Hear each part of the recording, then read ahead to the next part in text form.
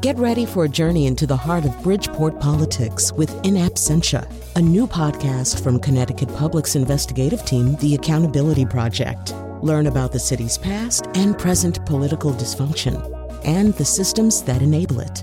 Tune in wherever you get your podcasts. Funding provided by Francisco L. Borges and the Melville Charitable Trust. This is Where We Live from Connecticut Public Radio. I'm Lucy Nalpathanchel. Maine's governor says no. Massachusetts lawmakers? Maybe. New Hampshire and Rhode Island are off and running. Will Connecticut say yes to sports betting this year? Today, Where We Live, we dig into the debate. Coming up, we hear how sports betting has rolled out after a 2018 Supreme Court ruling legalized betting on sports events. Now, Governor Ned Lamont has staked out a position after trying for more than a year to reach a deal with the state's tribal nations. This week, he released a statement saying he supports a sports betting bill that includes the Connecticut Lottery and off-track betting vendor Sportech, in addition to the Mashantucket, Pequots, and Mohegan tribes. That's what the governor has said, but there are competing bills in the legislative committee that oversees gambling in Connecticut. And we know lawmakers and the governor don't always agree. We're going to hear more about these bills coming up in just a few minutes. But first, I wanted to welcome back to the show Mark Pasniokis, Capitol Bureau Chief for the Connecticut Mirror. Mark, welcome to the show. Thanks for having me back. Here's the number to call for our listeners if you have questions about sports betting or you have a strong opinion whether the state should legalize or maybe not expand gambling. The number 888-720-9677. Or you can find us on Facebook and Twitter at Where We Live. So when we think about sports betting, Mark, it is what it sounds like. You're placing a wager on the outcome of a sporting event. Tell us about some of the ways that people can actually place bets on sports that we're seeing that since the 2018 decision by the court. Sure. There are any number of states that have done this. I think it was 14 at last count, and it seems to be growing month by month. There's a variety. Some limit the betting to bricks and mortar outlets where you have to go in. But the real money is in online betting. Connecticut right now, if you want to put a bet down on a horse race, you actually can do that online now in Connecticut.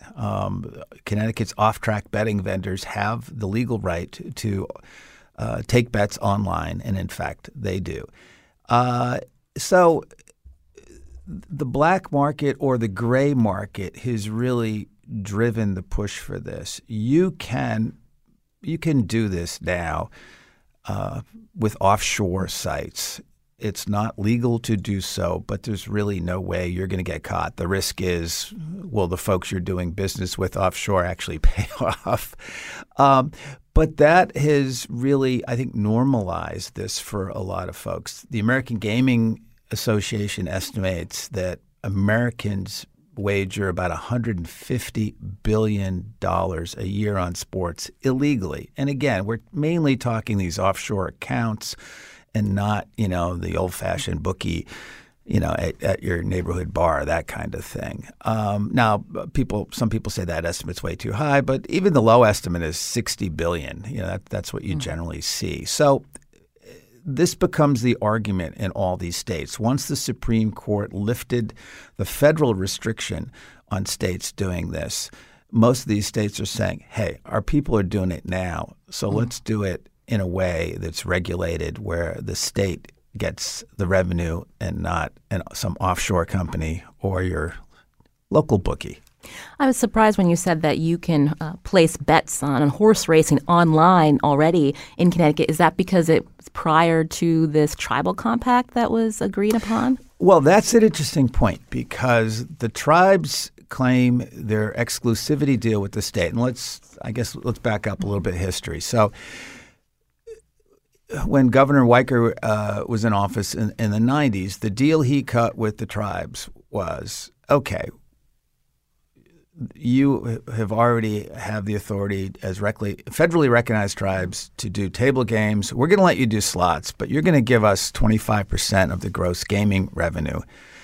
And in return, we're going to offer you exclusivity on all casino games. Now, at the time, that was huge because they owned the Northeast market. Now, the question is, what is covered by that exclusivity. The tribes refer to different classes of games. Under federal Indian gaming law, Class 3 games cover casino games. But also in Class 3 are parimutuel sports betting, horse races, highlight, and so forth, lotteries, Keno. So it's not completely settled as to what is a casino the game. The tribes understandably take a very broad view. So that's one of the things that they're arguing about right now. So yes, the tribes never objected to the online betting on sports because it was already in play, although not the online piece, but the betting on horses. Yes. But that's an interesting point because the biggest problem for the state right now in doing sports betting is this question of did the tribes have exclusive rights? This has been completely negotiable with the tribes on other areas. Keno, for example, which the lottery offers, that's also a Class 3 game. And the tribes initially said, we have exclusive rights. But they negotiated a deal. They negotiated a revenue-sharing deal. So each tribe gets 12.5% of what the lottery makes off of Keno. Keno is not huge yet. The state's general fund made about $20 million off of Keno, which sounds like a lot, but overall the lottery contributes $370 million to the state's coffers last year. You mentioned the tribes. They're obviously among the players who want to get in on sports betting. The Connecticut Lottery Corporation is also part of a possible industry.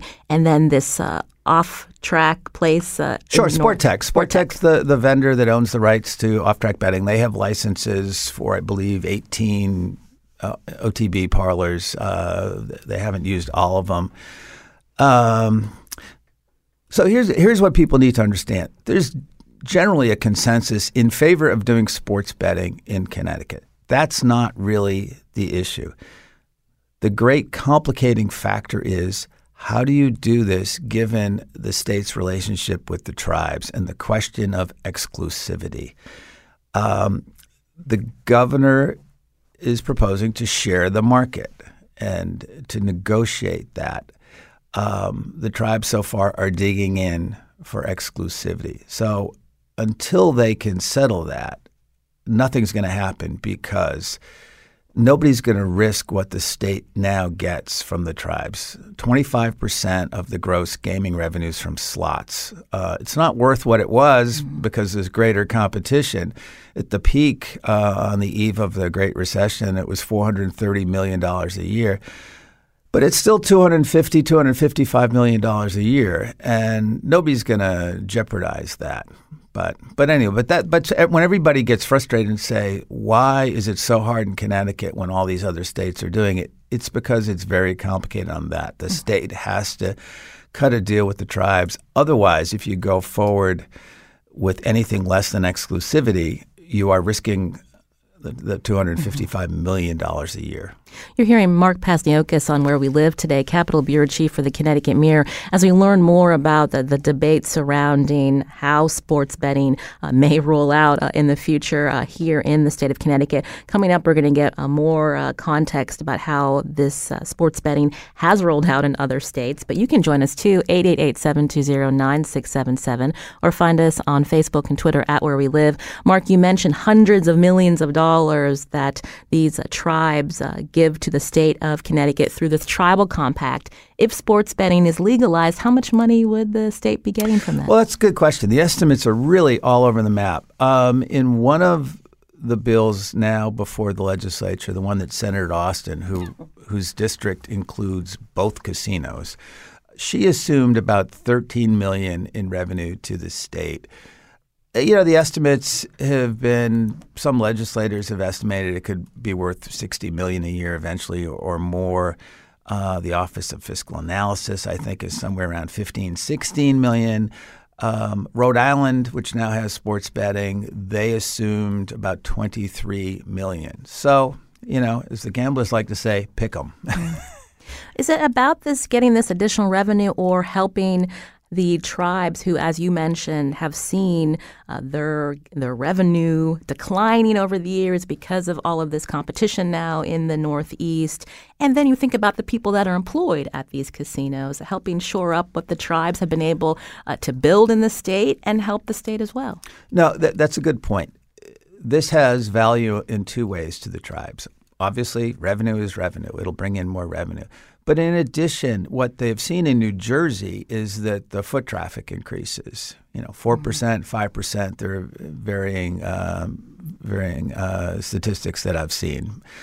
But the Mohegans, who operate the Mohegan Sun in Connecticut, and they have business elsewhere in the U.S. and quite frankly worldwide, and they've seen 5% bumps in some of their casinos when there's sports betting.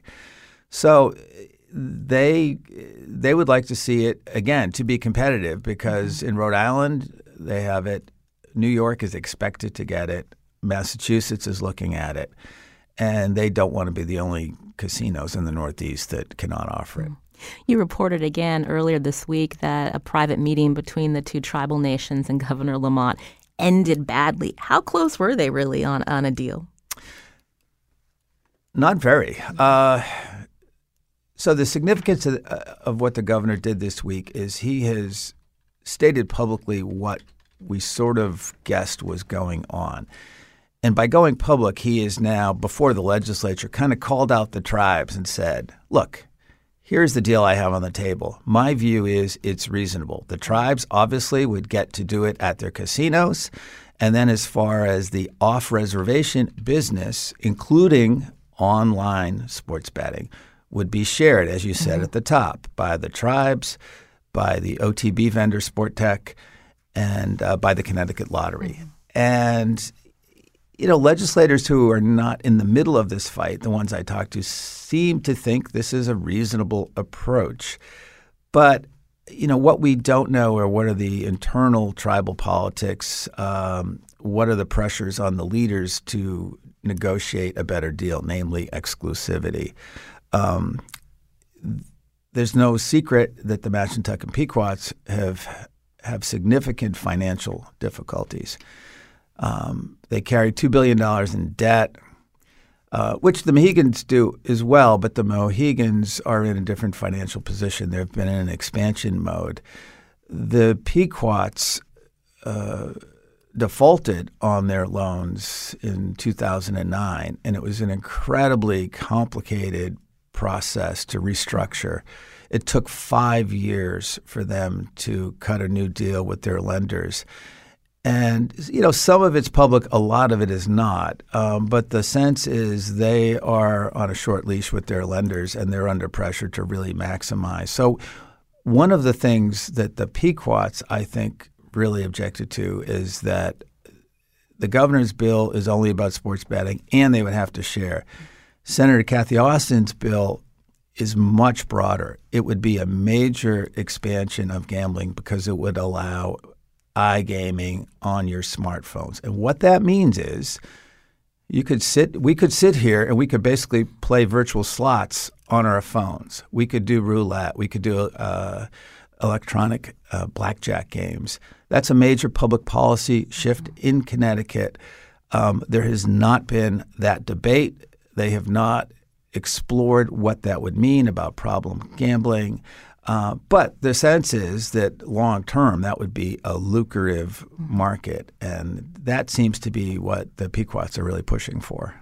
Again, coming up, we're going to talk more about these competing bills before the Connecticut General Assembly. Representative Joe Varengia will be joining us. We did reach out to Senator Kathy Austin, who was unable to join, but she did send us a statement that says, I don't think the governor should have rejected the bill, this more wide encompassing bill that she had put forth. I can count the number of ways the governor is making a big mistake here. I believe, Mark, that the Senate Democratic leaders were also backing Senator Austin's bill or showing support. What have you heard from them since Governor Lamont has now staked his position? So at the end of January, they stood with Senator Austin in support of her bill.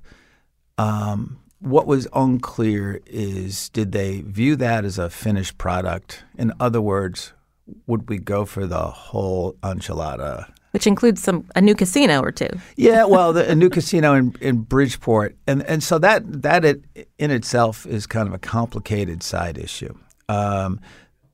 Rights to a Bridgeport casino, believe it or not, are not considered valuable,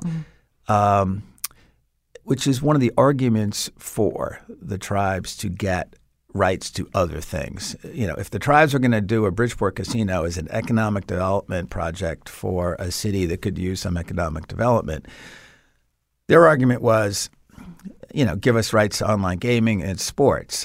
Because the reason Bridgeport is not a valuable site to them, they would be cannibalizing their own customers. It would be a casino between their New York customers and the two casinos.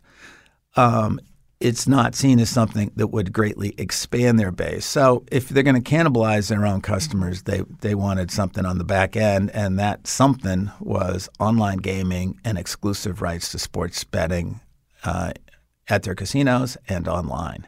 Before we head to break, I have to ask, what in the world happened with the plans by the two tribes to open East Windsor? A casino in East Windsor, or I'm sorry, a slots. No, it's a casino. It's okay. Table games and slots. They're calling it a satellite casino. It's not going to be of the scale that Mohegan Sun and Foxwoods are, because those are two of the world's largest casinos, quite frankly. They insist that they would still like to go forward. Right now, it's held up on a relatively minor zoning issue about how the town of East Windsor gave them a zoning permit, which included a liquor license. And a Superior Court judge said the liquor license part wasn't properly handled, but nobody thinks that's really a big deal. MGM, which is the target of that East Windsor casino, it's designed to keep customers in Connecticut in the I-91 corridor instead of going up to Springfield to the MGM casino.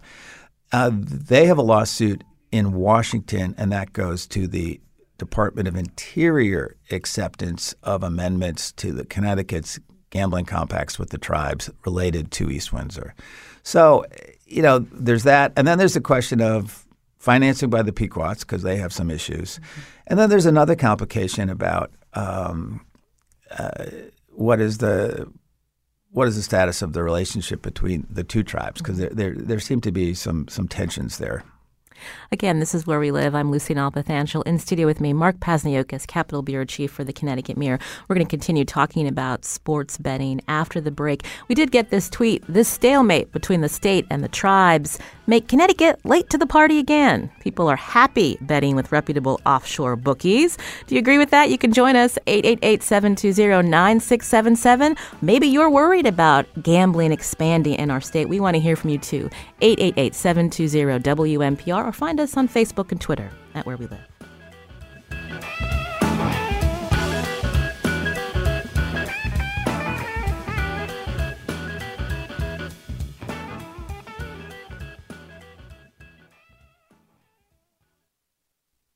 This is Where We Live from Connecticut Public Radio. I'm Lucy Nalpathanchel. Here we are again talking about whether Connecticut will expand gambling. That's because this week Governor Ned Lamont announced his support of a bill to legalize sports betting, but he wants to open it up beyond the state's two tribes to also permit the Connecticut Lottery and off-track betting to operate the industry. What's your take? You can join us 888-720-9677 or find us on Facebook and Twitter at Where We Live. We wanted to hear more about these bills before the General Assembly. I mentioned earlier Senator Kathy Austin, who would like to see the tribes get exclusivity for this issue, is unable to join us. But joining us now by phone to talk about his bill, a bill that Governor Lamont supports, State Representative Joe Varengia of West Hartford, also co-chair of the Public Safety and Security Committee in the Connecticut General Assembly. Representative Varengia, welcome to the show.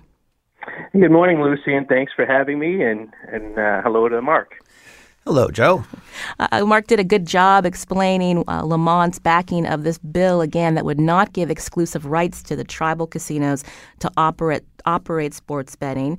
Tell us about this bill, this very narrow bill that you have put together, and why you think it's a good idea for Connecticut to go down this path.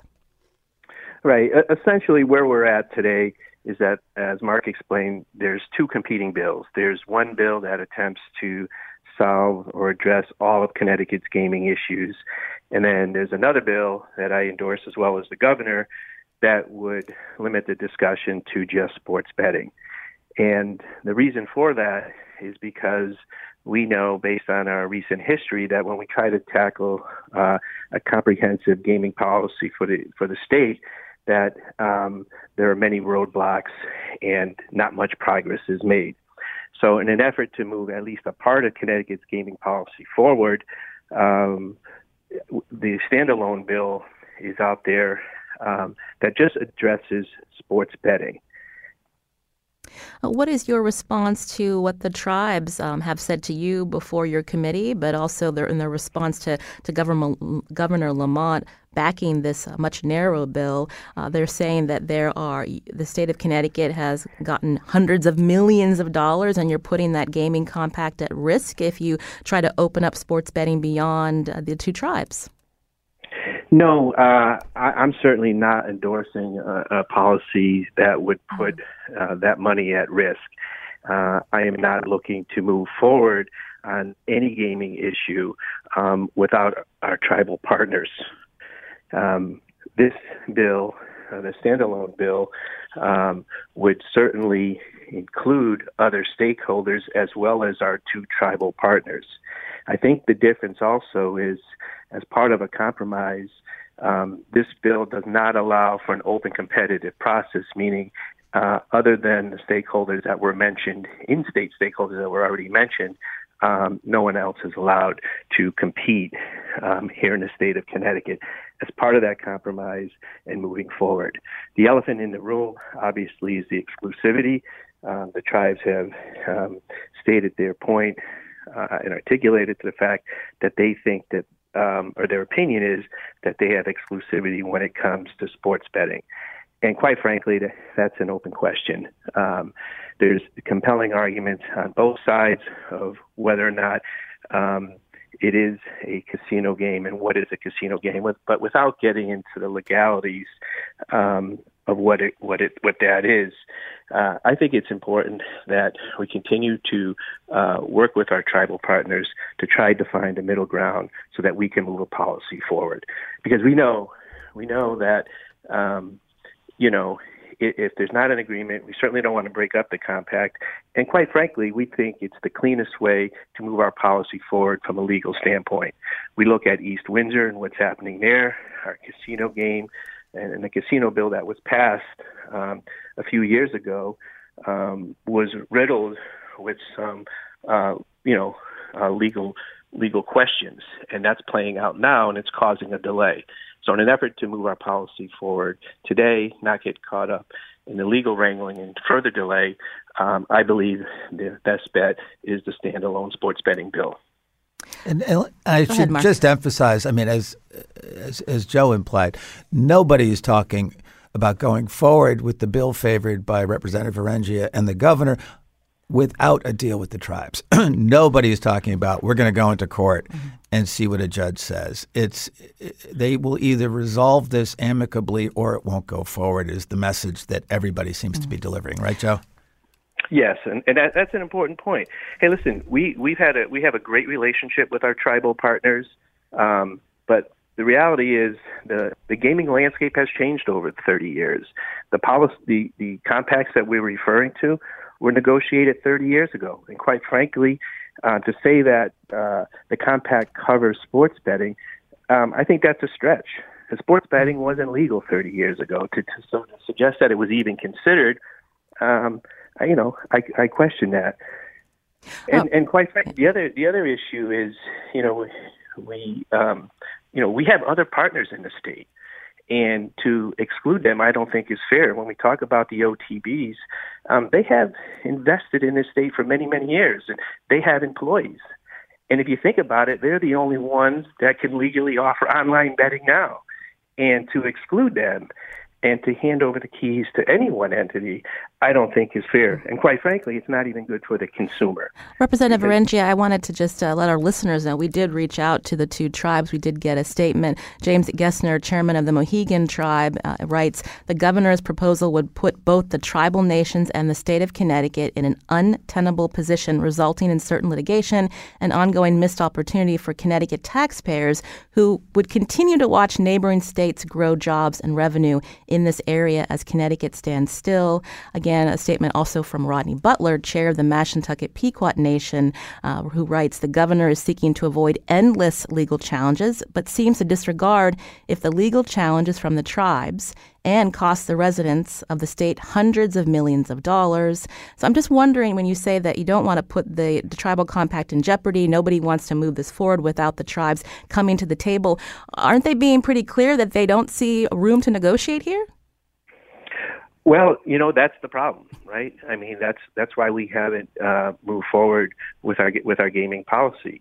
And the hope is that because just as much as we want to remain competitive, right, in our gaming policies, especially what's going on around our neighboring states, I would hope their goal is the same, and I'm sure it is.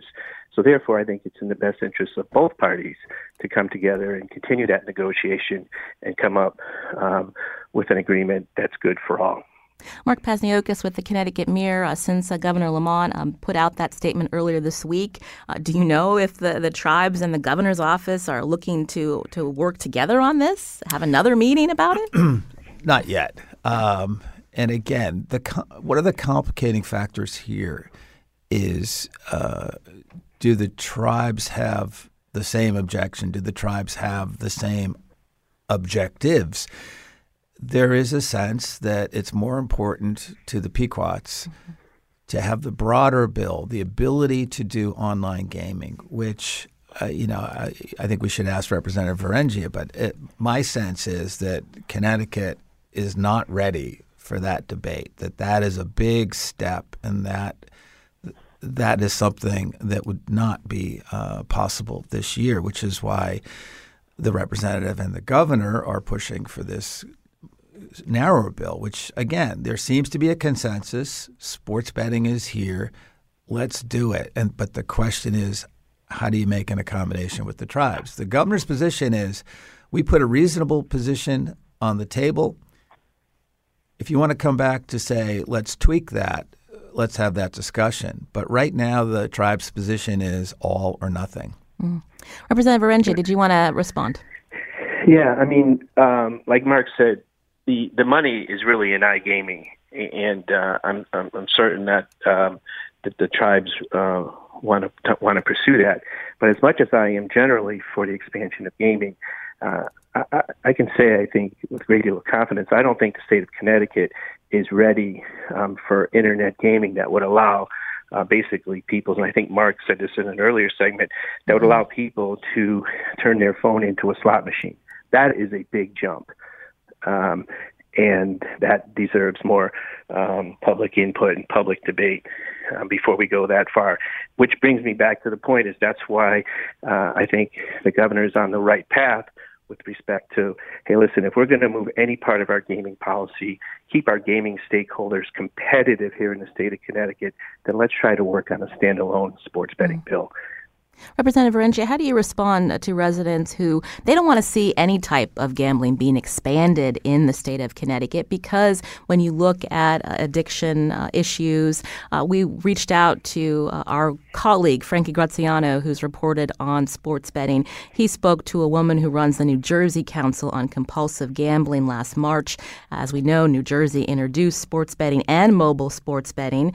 This woman, Neva Pryor, said the council's hotline in New Jersey was experiencing a 22% increase of calls after the introduction of sports betting. We followed up with her, and she said since last March, there's been an overall increase of 27% in helpline calls, people who are dealing with compulsive gambling. So how do you respond to residents in Connecticut who don't want to see that happen here? Good point. And just for full disclosure, in every conversation that I've had with respect to any gaming expansion, I've always included the problem gaming folks. They've been part of that discussion. In fact, my bill actually would give additional monies to problem gaming. But if we're looking at problem gaming, I don't think it's fair just to look at the expansion of sports betting. I think we need to look at that holistically. And when we talk about the expansion of casinos in East Windsor and now the possibility of another casino in Bridgeport, we need to look at that closely in deciding how we're going to move forward with any expansion of particularly casino gaming. And you have to look at the broader context. Don't overlook the Connecticut Lottery. The Connecticut Lottery last year sold $1.5 billion in tickets. There are issues there as well, and the most popular part of the lottery are these instant scratch tickets. So right now you can go into any convenience store and, the most expensive instant tickets are $30. And they generate 57% of all the revenue. So, Connecticut is a state that years ago was, we still had the blue laws. You couldn't get a drink on Good Friday until somebody went to court in the 80s. And now we are a huge gambling state. And it's been a very dramatic shift, I think, culturally in Connecticut. So that's the larger context. We're hearing from Bethany on Twitter, who writes, "Isn't it true that unlike casino gambling, online betting takes money only from Connecticut residents and doesn't increase jobs?" And so again, when you think about the overall revenue that's projected if sports betting is legalized, Representative Varengia, is it worth going down this path again? No, it's in that sense, in a total dollar sense, it's not a big dollar number. But what it does, it helps our particularly the tribes, our gaming industry, remain competitive with our neighboring states. I understand, Representative Varengia, that you're not running for re-election. You've been co-chair, I believe, of this committee for a while now. What are the real chances you think that this will be resolved this session? It's all up to the parties that we spoke about throughout this whole interview, are trying to get together. And I think even listening to the statements for the first time on from our tribal partners, it's more of a reason why we need to get together and continue that conversation. And it's on both sides. It's never good when you're negotiating to draw any line in the sand. So to the extent we can make progress and move a bill forward during this session, that would be great. Mark Pazniokas with the Capitol Mirror, Connecticut Mirror, rather, Capitol Bureau Chief. You've been covering this issue, among others, for many years. What are you going to be watching for in the next few weeks? On this issue, it's really going to be, do negotiations renew between the governor and the tribes? Remember, the tribes are sovereign governments, and the negotiations really have to be between them and the governor, the head of state. And the governor has made clear he's not going to budge much on this, that the revenue must be shared. They're not going to get exclusivity. So I think it's really in the tribe's court. Do they want something, or are they going to just continue this stalemate and get nothing on sports betting? Well, we appreciate your time. Mark Pazniokas, Capitol Bureau Chief for the Connecticut Mirror. Thanks, Mark, and we'll tweet out links to your stories as well at Where We Live. Thank you, Lucy. Also with us today, Representative Joe Varengia, a co-chair of the Public Safety and Security Committee in the Connecticut General Assembly. He represents West Hartford. Thank you for your time today. Thank you, Lucy. This is Where We Live from Connecticut Public Radio. I'm Lucy Nalpathanchel. Coming up, we're going to hear how other states have rolled out sports betting. You can join us too, 888-720-9677, or find us on Facebook and Twitter at Where We Live.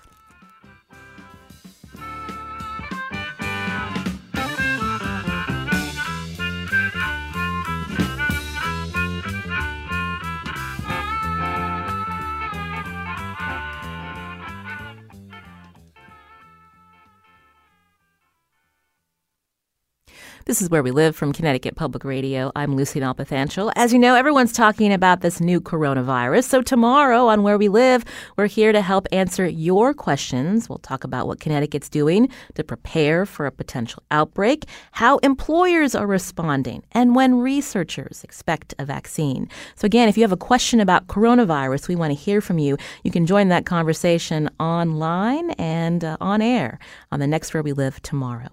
Now, today we've been talking about this debate about sports betting in our state. We wanted to get some perspective about how sports betting has rolled out in other states and just the history of people putting on wagers for sporting events. Joining us via Zoom now is Mark Edelman, professor of law at Baruch College's Zicklin School of Business in New York City, where he specializes in sports law. Mark, welcome to the show. Good morning. Thank you for having me. As we heard earlier, sports betting was illegal in states up until a few years ago. What led to this Supreme Court ruling that legalized sports betting and the basic argument to allow states to go forth? Well, the illegality emerged in 1992 when Congress passed what was known as the Professional and Amateur Sport Protection Act. That was a law that was supported very much at the time by the sports leagues. And it sought to disallow individual states that did not already have sports gambling from legalizing any new forms. So it limited the traditional form of sports betting to Nevada, and it limited the limited forms that were already in place in 3 other states to remaining exactly as they were. The state of New Jersey decided right around 2013 or so that it wanted to have sports gambling both online and in its casinos. As a way to try to revitalize the struggling casino market in Atlantic City. They filed a series of lawsuits trying to argue that the federal ban on sports gambling violated their rights as a state. And ultimately, the U.S. Supreme Court cited to a rarely discussed aspect of the Constitution, the anti-commandeering clause, and found that the mandate that the federal government control what the states do in the area of sports gambling, even when limited to within state commerce, would be commandeering the interests of the states, and thus found that the Professional and Amateur Sport Protection Act of 1992 was unconstitutional and removed it from the books. Why did sports leagues actually support this ban, Mark? You know, historically, sports leagues have been spooked by the idea of sports gambling. A lot of it could go back to the 1919 season when 8 players on the Chicago White Sox were accused of throwing the World Series.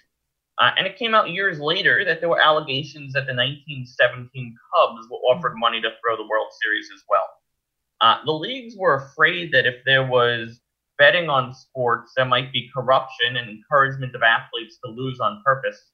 And because a big part of the reason why fans follow commercial sports is outcome uncertainty, they risk that this would kill their golden goose.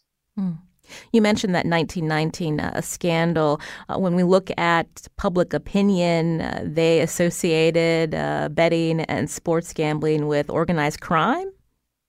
You know, that's been a case for a long time. And you know, part of the reality is the illegality of sports gambling historically created an opportunity for organized crime to make a large sum of money. And if we think about it, and imagine any activity that is currently illegal on both the state and federal level. And it makes no difference whether it's something we think is okay or something more unseemly. Think, for example, about the sale of illegal drugs or prostitution. The reality is we live in a world where there are going to be people that want to buy those services and people that want to sell those services.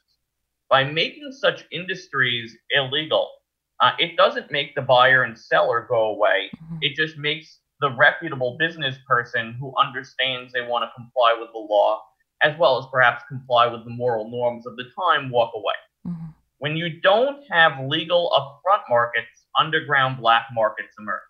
And organized crime has been able to very efficiently, from their perspective, fill an underground role of providing opportunities to bet on sports when it cannot be done above ground in a legal way.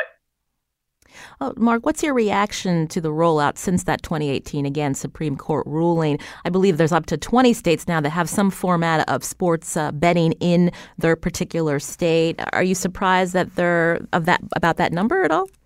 Not at all. Now, amongst the 20, less than half of them at this point have online sports betting on one's phone. Most of the states that have legalized sports betting in their casinos or at racetracks, this is not a huge revenue creation mechanism. If you think of the size of a state and the number of casinos that are actually in most states, it still would require a trip for most people to go there, and it's a small augmentation on what they already have for casinos. From a bottom line perspective or an industry growth perspective, those states that have legalized online sports gambling is a lot more interesting, and the growth of that, for better or worse, is where the focus really needs to be. There's a huge fundamental difference between people being able to go to four casinos, maybe in a 6-hour driving radius from the center of the state, place a bet on sport, and the idea of everyone's phone being able to be used to allow people to bet at home. And it's that latter opportunity, which we're still looking at less than 10 states that have allowed, where the real issue is, will there be tremendous growth, and what will that mean in terms of tax revenue generated, in terms of opportunities for which businesses could thrive on this. And then, as I believe mentioned earlier in your show, how do we curb issues of problem of pathological gambling as recognized under DSM-5, given this growth seems likely, if not inevitable. When we talk about the ease of sports betting on people's phones, this again is iBetting. That's what you're referring to? Some people use the term iBetting. It's not a term I particularly like, and some people say iBetting, some people like e-betting. Frankly, I just prefer the very simple betting on sports on your portable device, or betting on sports on your phone, which frankly is what it is. You always have some entrepreneurs out there that like to throw the letter I and the letter E in front of something and make it try to sound very special, but it is what it is. It frankly is the ability to bet on sporting results from your phone or personal device. When you were listening to the debate here in Connecticut, we have a complicated history again with gambling because of this tribal compact. Are there any other states where this has come up? What's your response to this policy trying to be put forth in our state? In a broad sense, in many of the states with large Native American populations, there are very real issues and compromises that need to be struck between the state and the tribes. One that's most interesting to me is the state of Arizona. Leaving aside traditional sports gambling, daily fantasy sports, which is similar to sports gambling, it's an activity that's available online, but you're picking the performance of multiple players over multiple real-world games. I extensively consult for daily fantasy sports businesses through my consulting firm, Edelman Law. In the state of Arizona, even though most states allow daily fantasy sports, that activity would be deemed to be a felony. In fact, any unlicensed activity by a company, even if it involves the smallest amount of chance, is a felony. The reason why Arizona is so tough on this activity that most other states and many other states allow is because of a very strong tribal lobby that want to maintain gaming exclusively in their own control. So the particular issue in Connecticut about passing a new bill and having to have an agreement for the tribes in advance is a distinctly Connecticut issue. But the complex relationships of intertribal relationships, the power of the tribes in lobbying, and two groups with very different diverse sets of interests. One coming from big business, that if we want to be honest about, big business is overwhelmingly white, and the other coming from the tribes, which historically have been discriminated against groups who've used gaming as a way to increase their own commercial value, is a real intense and real concern dispute, and the lobbying on both sides is quite strong. You're hearing Mark Edelman on Where We Live, joining us via Zoom, professor of law at Baruch's College and Zicklin School of Business in New York City, where he specializes in sports law. Earlier, Mark, we heard from someone that said people are happy betting with reputable offshore bookies. As we hear of more states allowing sports betting within their borders, how has that impacted, I guess, the share of people that are still, again, betting with these offshore sectors? Well, even in the states that have legalized online gaming, the one benefit, leaving aside legality, that someone might see in betting with an offshore company is because the offshores are not licensed. and because they do not pay taxes within the states in which they operate, leaving aside the question of whether it's legal or illegal, the offshore's expenses of operation are a lot lower. And because their costs are lower, they can continue to offer lower rates of bigs, which means keep a lower share of the fee from gambling within those states. Now, with that said, there are a lot of reasons where, and again, leaving aside the law, and the law should be a good reason to stay away from offshores, that even if you're indifferent to whether these companies are legal or not, the offshore companies frankly scare the heck out of me. And to be really frank, one of the biggest issues that offshore companies have long had and will continue to have is based on the Unlawful Internet Gambling Enforcement Act of 2006. Reputable payment processors in the United States know that they cannot collect and pay out funds from these offshore sports books, which means that even if it's difficult to get someone that's based in Malta or based in Panama extradited to the United States for operating a sports book, it's a lot easier to go after the Visas and MasterCards and American Expresses and the PayPals of the world. So they have to slip and use a secondary class of payment processor, which is not based in the United States and does not fear extraterritorial jurisdiction coming from the United States. Now, these payment processors scare the heck out of me because first, in many cases, they're a lot smaller, less formally established companies. It's more difficult to challenge them legally. And quite frankly, in an era where we have such great concern about identity fraud from the provision of information, I would be very hesitant as a personal matter to share proprietary information and confidential information that I would expect to be protected under privacy policies with a payment processor that's based offshore that is working with companies that they know are operating in violation of the United States law. So I think that's the big concern that that the offshores will continue to have. Some people love them because they're more affordable, leaving aside the legal issues. On the other hand, whenever you're dealing with companies that are not operating in the color of the law, you have to wonder what other things they're doing and how comfortable you are sharing financial information with them. Mark, we just have a couple of minutes left. Earlier, I mentioned that sports leagues were actually supporting this ban on sports betting within states. What are the sports leagues saying today when we think about the NFL and others? Well, if there's one constant theme between the teams of the sports leagues that has been rational with all of their decisions, it's they want to maximize their own revenue. These teams are run by big business capitalists who want to make as much money as they can from operating the teams.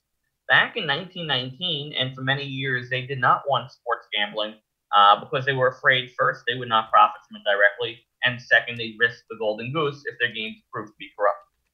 More recently, team owners and leagues have found creative ways and all types of ways to profit directly and indirectly from sports gambling, and that's changed their views. Now, one of the most interesting things to me that you see the sports leagues trying to do is they are now trying to convince states that are legalizing sports gambling to either give them a share of the revenue directly from the sports gambling companies, or alternatively, even though there's no intellectual property right, requiring that people that use sports betting purchase data from the leagues they're allowed to self-collect. They are seeking new intellectual property protection to try to mandate that gaming operators purchase stuff that they otherwise would not need from the league for a fee.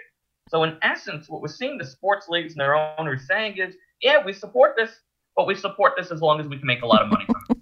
I guess we shouldn't be surprised. That's all the NFL needs is more money.